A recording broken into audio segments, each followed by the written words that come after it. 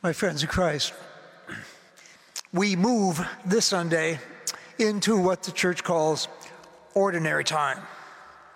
After the extraordinary celebrations of Advent and Christmastide, where the vestments went from violet to white and even gold, we're back to green, ordinary old green. Although since green is the color of growth and hope, maybe it's really not so ordinary after all. And there's certainly nothing ordinary about that gospel story we just heard. Water becoming wine, gallons upon gallons of wine, and not just any old wine, we're told, but the best wine, the very best wine, the kind that is normally served up front, but which in this case didn't make its appearance until quite late in the party. So, not ordinary at all, especially when we reflect on the fact that the miracle at Cana, what John in his gospel calls the first of Jesus' wondrous signs, the miracle at Cana was regarded from the very earliest days of the church as an integral part 3, let's call it, of the great feast of Epiphany. Part 1, of course, was the visit of the Magi, when Christ was manifested as the light for all peoples and nations, not just the chosen people. And Epiphany Part 2 was what we celebrated last Sunday, the baptism of the Lord, his baptism by John in the Jordan when he was manifested as God's beloved Son, in whom the Father was well pleased.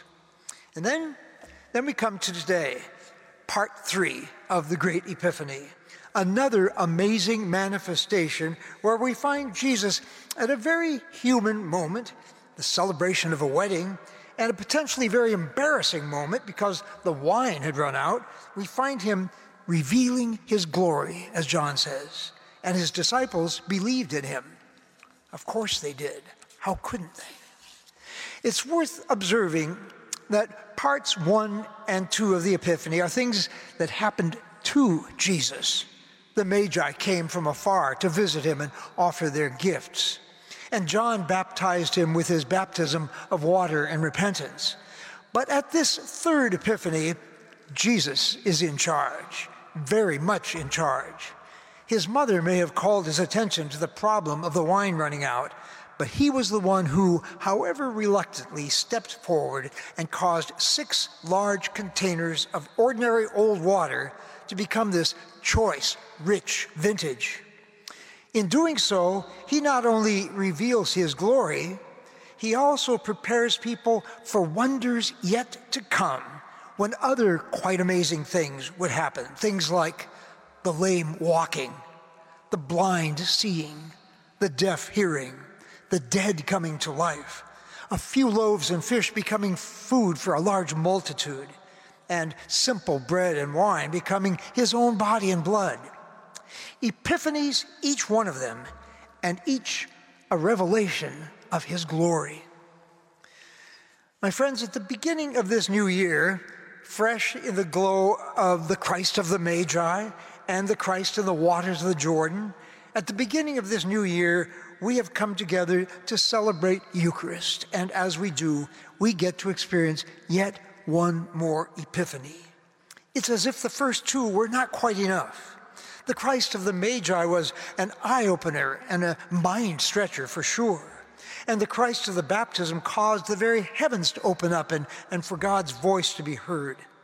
But the great sign of Christ changing water into wine at the Cana wedding feast was unique because of the way it revealed in this most human of situations the glory that belonged to Jesus as God's own Son in our human flesh.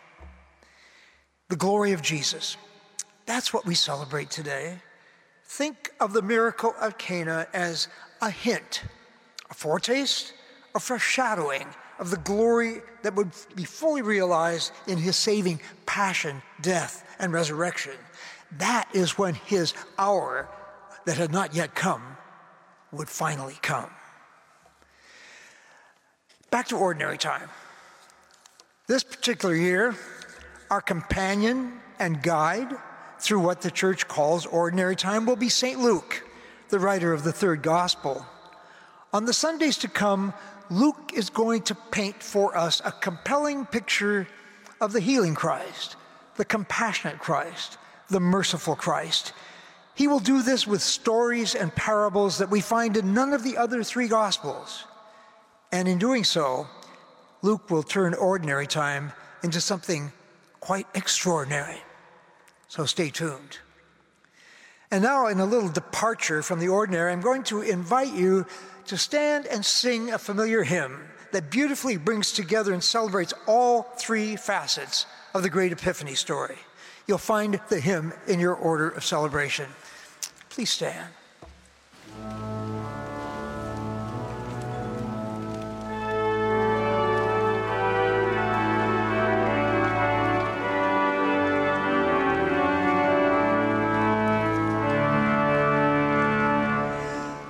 Songs of faithfulness and praise, Jesus, Lord, to you we raise. Manifested by the star, to the sages from afar, branch of